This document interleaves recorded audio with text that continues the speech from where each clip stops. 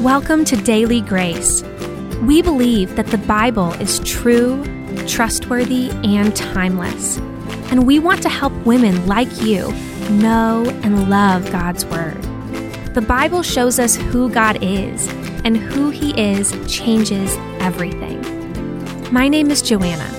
And I'm Stephanie. Come join us as we chat about the truth of God's Word in our everyday lives. Many of us know that prayer is important. It's a gift for believers to be able to commune with God through prayer. One beautiful aspect of prayer is praying for others. In Scripture, Jesus models going before the Father on behalf of others. The Bible even tells us that He is interceding for us right now.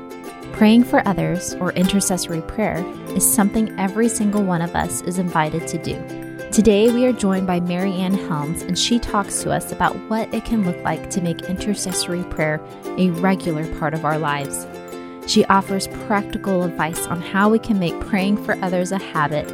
She gives encouragement in how to respond when our prayers aren't answered in the way we asked, and so much more. Come join us. Hello, everybody. Welcome to another episode of Daily Grace. This is Joanna here with my co-host, Stephanie. Hey, guys.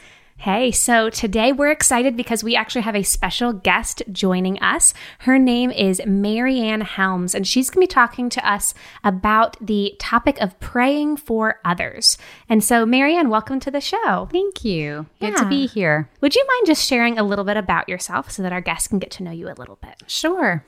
I'm one of 5 kids. I grew up in Toronto, Canada, and came to the States for college. I went to the PCA College Covenant on Lookout Mountain, Georgia. Yeah. So that brought me south when I was 18 or so, and I ended up meeting my husband here in Atlanta, and we got married and settled in, and here we are. We have 4 children.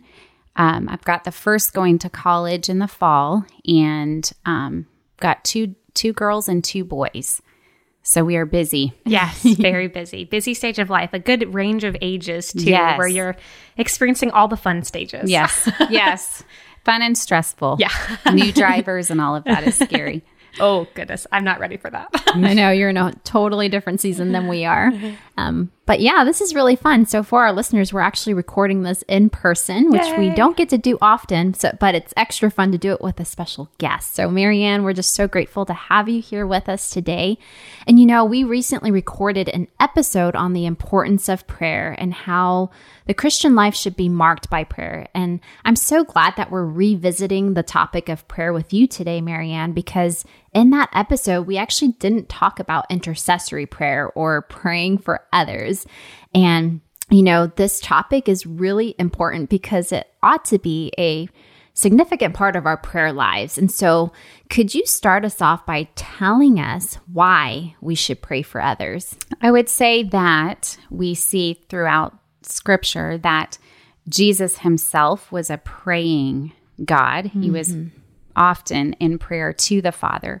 So he modeled the necessity of praying to the Father for us in Scripture. Yeah. And I have always thought about prayer as a form of hospitality toward others in terms of opening our homes, opening our hearts to others. Yeah. And so intercessory prayer to me is just simply part of being a Christian. Mm-hmm. Yeah, I love that point that Jesus models that for us. You know, I think about the high priestly prayer in John 17, where he's just praying on behalf of those who would know him and have faith in him. And it's just this beautiful picture of him going to the Father on our behalf. So I love that point. And, you know, I know that you personally have a legacy of prayer in your family, specifically of praying for others. So could you tell us a little bit about that? Maybe about some of the people who taught you the importance of praying for others? Sure. I would say that my mom is probably the person who has taught me the most about what prayer looks like, sort of mapped out in a life. She and my father became Christians when they were fairly young, but neither one of them had grown up in believing homes.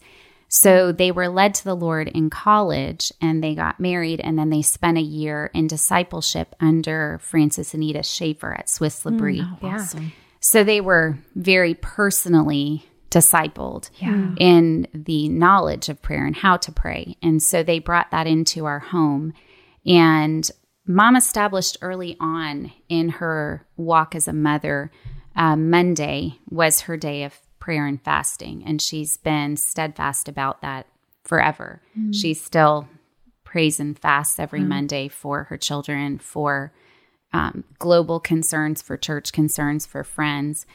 And just this week, she sent an email asking all of her kids to do a monthly day of prayer together for the needs of the country, which is just so typical of her. Wow. That's just how she lives. And so she was my biggest influence. And then I have a friend who I've known for many years, my good friend Amy. And she has always met every concern I've spoken to her with an immediate, let's pray. And we're very, very good friends to this day, but I've always appreciated that rather than trying to counsel me just out of her own wisdom. She always wants to stop and pray immediately for anything she hears. Yeah. Wow. So she's been an encouragement. So seeing your mom do that, how does it look in your life now? Is that something that you continue? Because it's such a beautiful legacy, and it's clearly made a huge impact on your life. I'm just curious as how that legacy is being lived out in your life. So I would love to say that I fast every Monday. I don't. I do set aside Monday very specifically, though, to pray for friends. Just because I've been in that rhythm for a number of years. It's beautiful. Now. So that's just sort of the day that I try very hard to remember to pray for all the needs of friends. And then obviously my children and my family, and all of that is woven into daily prayer. Yeah. And I know my brother is a very good example of, he uses that Prayer Mate app. And so he places all of his prayer requests people present to him in that, and they cycle through the day. And it just helps you remember prayer requests that might be less ordinary. So, yeah. I love that habit of having a day of the week, because it can be so easy to say, oh, I'm going to pray for people at some point, and then it kind of gets lost. Yeah. But there's something about establishing those rhythms. It just becomes habitual, and you know it's going to happen. I think that's something that happens. I know I have to admit this happens to me, where I'll say, oh, I'll be praying for you. And then life happens and I forget. And I don't want to tell someone I'm praying for them if I'm not going to be able to pray for them. So I love that idea of, even if it's for 30 minutes, one day a week that you set aside, it might extend beyond 30 minutes once you get going, right? Yeah. But to have that as a habit that you can begin. Yeah. for sure. For sure. Yeah. And in the last, I would say, year or so, I've tried to switch from telling somebody I will pray for you and moving to I did pray for you. Because that makes me accountable that if I'm going to speak that statement out, it was true. And for somehow I just felt like I was becoming casual with that sentiment of I will pray, which was like a future promise, not always followed by follow through.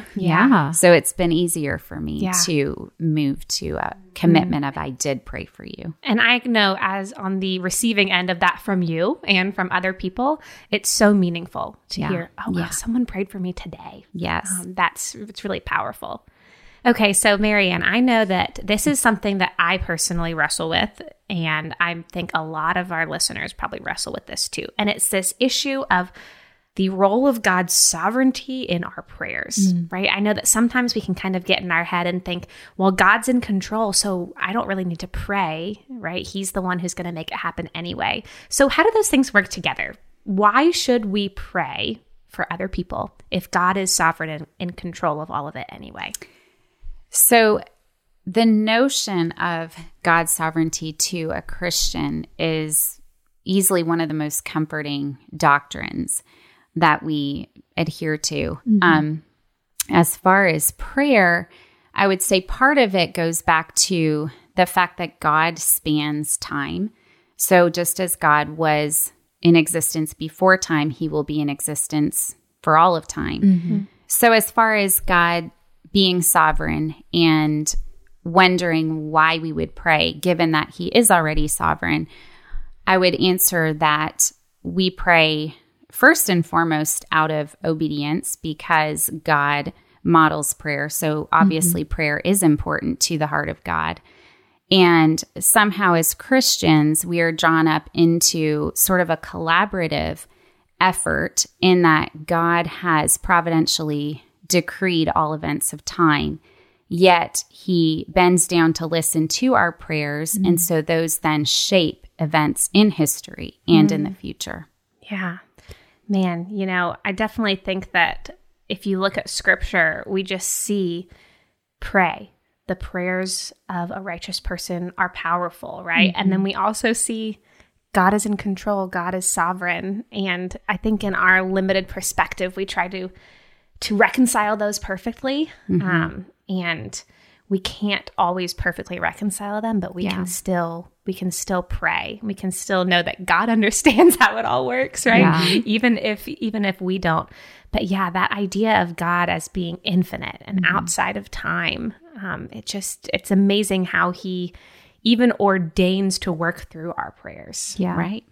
Yeah. Right. This is a big, big topic, but I just also think that prayer changes us. And when we pray for other people, it deepens our intimacy with one another, our care for one another. And I think God uses even that, in changing our hearts toward other people and just living more in line with his design of how we need one another. And so I know for me, the people that I consider like the closest to are the people that I have prayed for and that have prayed for me. And so I think beyond just, bringing our petitions to God and wanting him to do things or meet needs, it's just communing with him and asking him to change us, in the act of prayer, in the obedience of praying.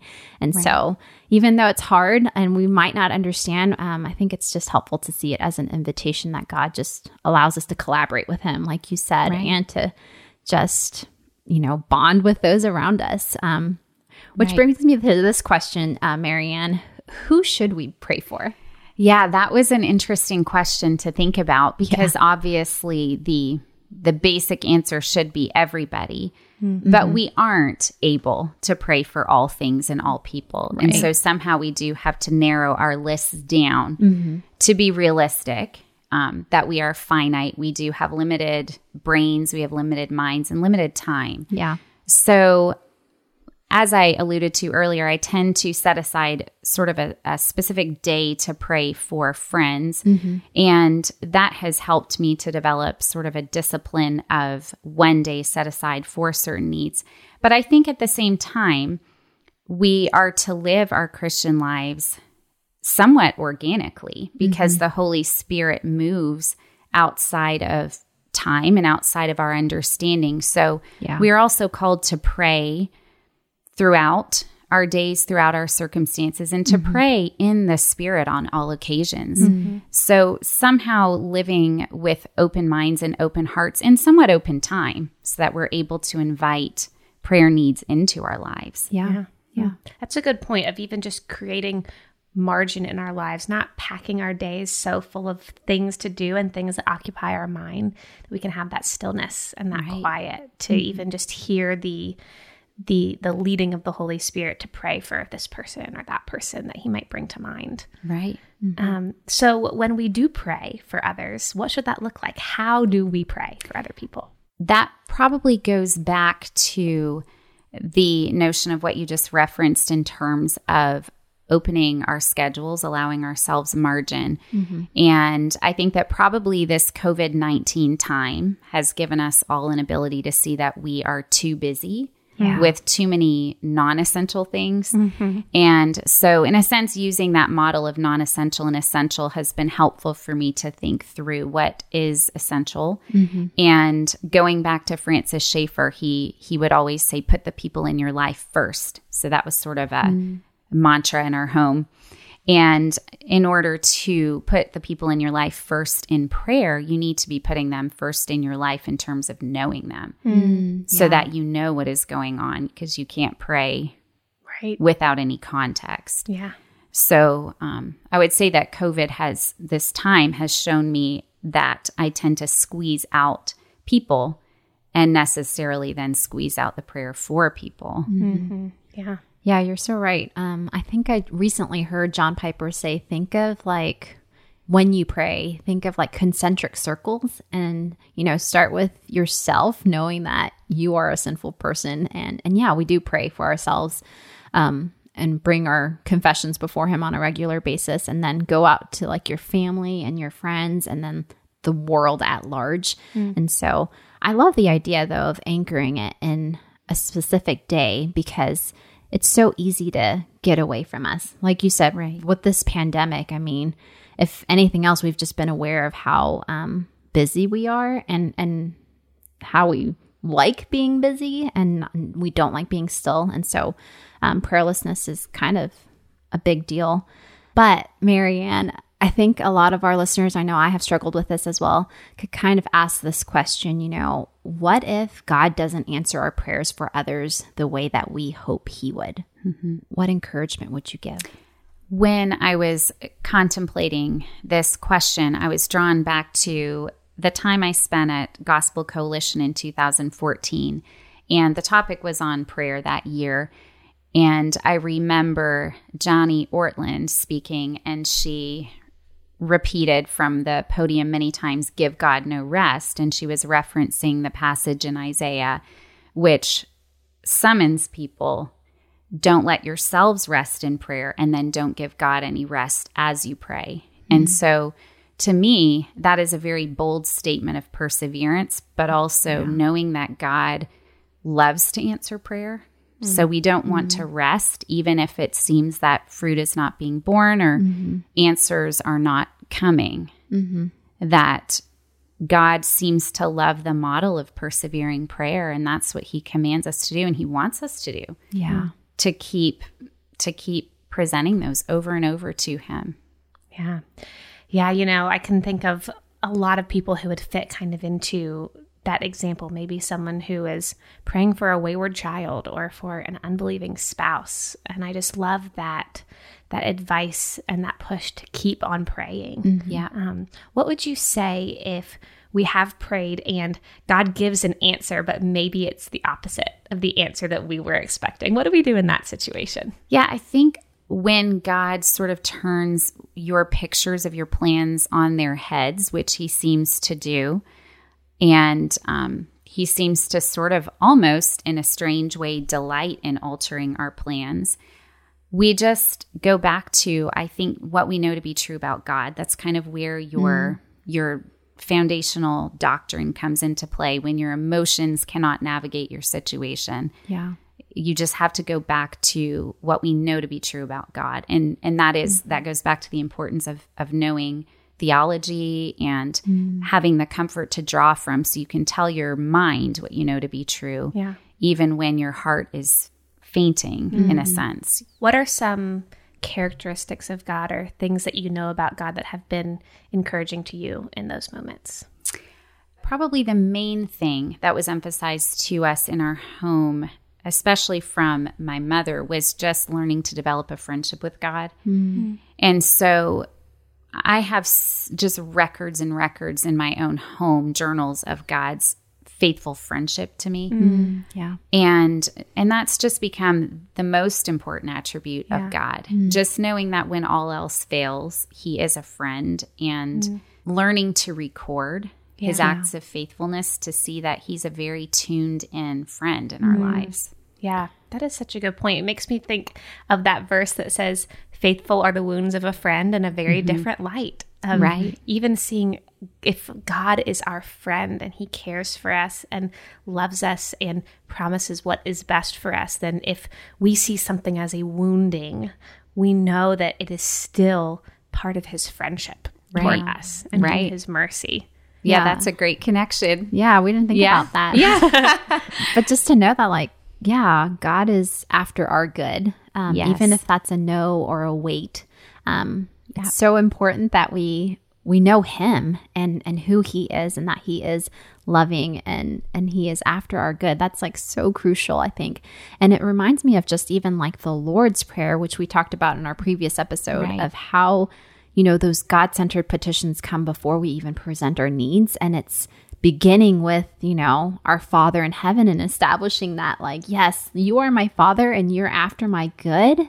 And I'm going to adore you and remind myself before I bring all of my petitions and other people's petitions that, you're good and we want your will to be done, even if that's contrary to our will. And so I think it's so crucial. And I'm so glad that you said that we have to remember that he is our friend and he's our Father. And ultimately he is after our good and his glory. So thank you for that. I would just add on, knowing that one day all of the mystery of God's providence, though it may not be revealed to us because he's God, our hearts and our minds will be calmed. And will be at rest and at peace with whatever his sovereignty declared for us, that it will not trouble us anymore. And that we'll be able to just see that it was good. Absolutely. And so that's the hope of heaven. That's such an important hope to remember, because I know I can wrestle in my heart so much and just think, will there ever be like a total stillness of my wondering why and how's this all going to work out? And reminding us that there will be a day when we're not going to wrestle with whether or not God was really working for our good anymore. Right.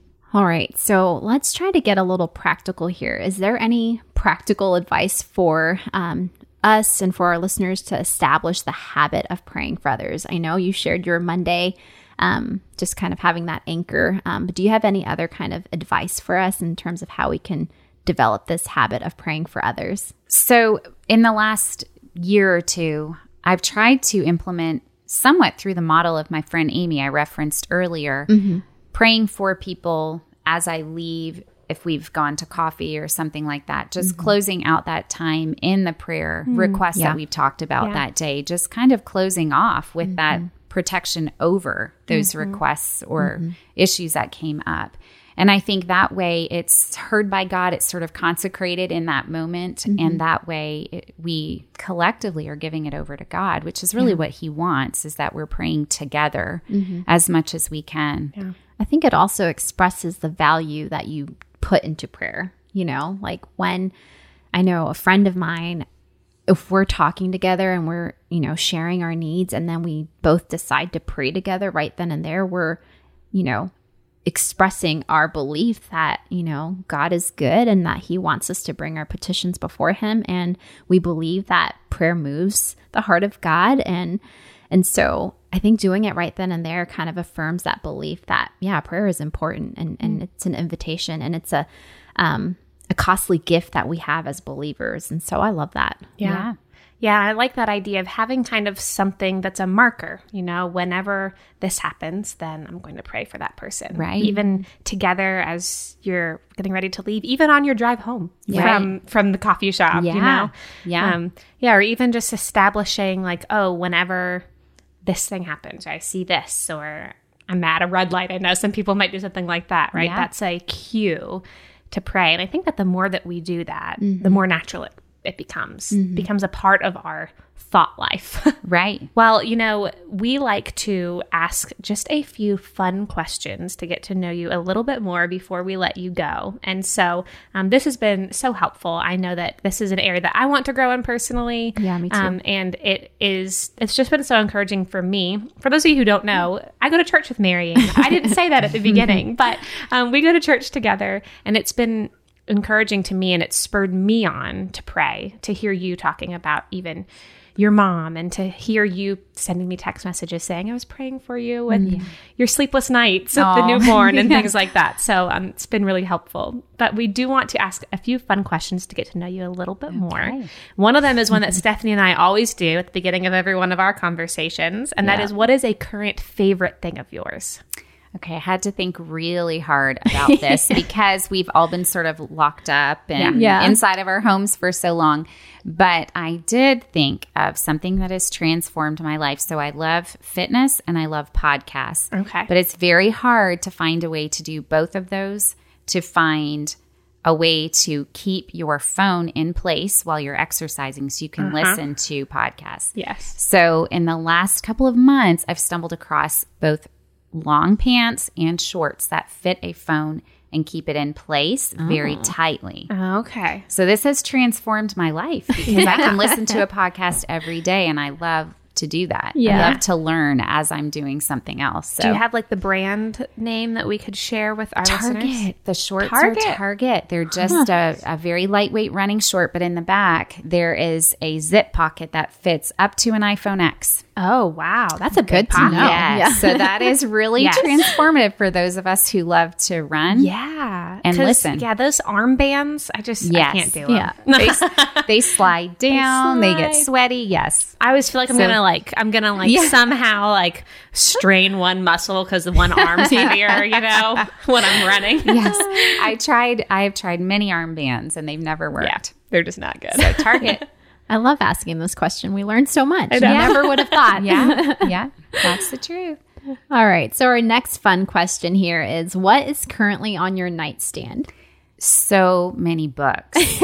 So many books because we haven't had our typical schedule. I've had a lot more time to read. Yep. And I have teenagers and they sleep till noon or 1. Wow. So I've had more time to read, which has been really, really delightful. Yeah. I know. Don't be jealous. I know. I don't think I've ever slept past 10 a.m. Ever. Not even as a never did. You teenager. are always an overachiever. No. No, maybe I just don't sleep well. They are, I was never like them, but I'm thankful for that. So I just have lots and lots of books. Okay, you have to share a couple of favorites. Yeah. Okay, so right now I'm reading Susie about Susanna Spurgeon. That one's on my good. list. It's really good.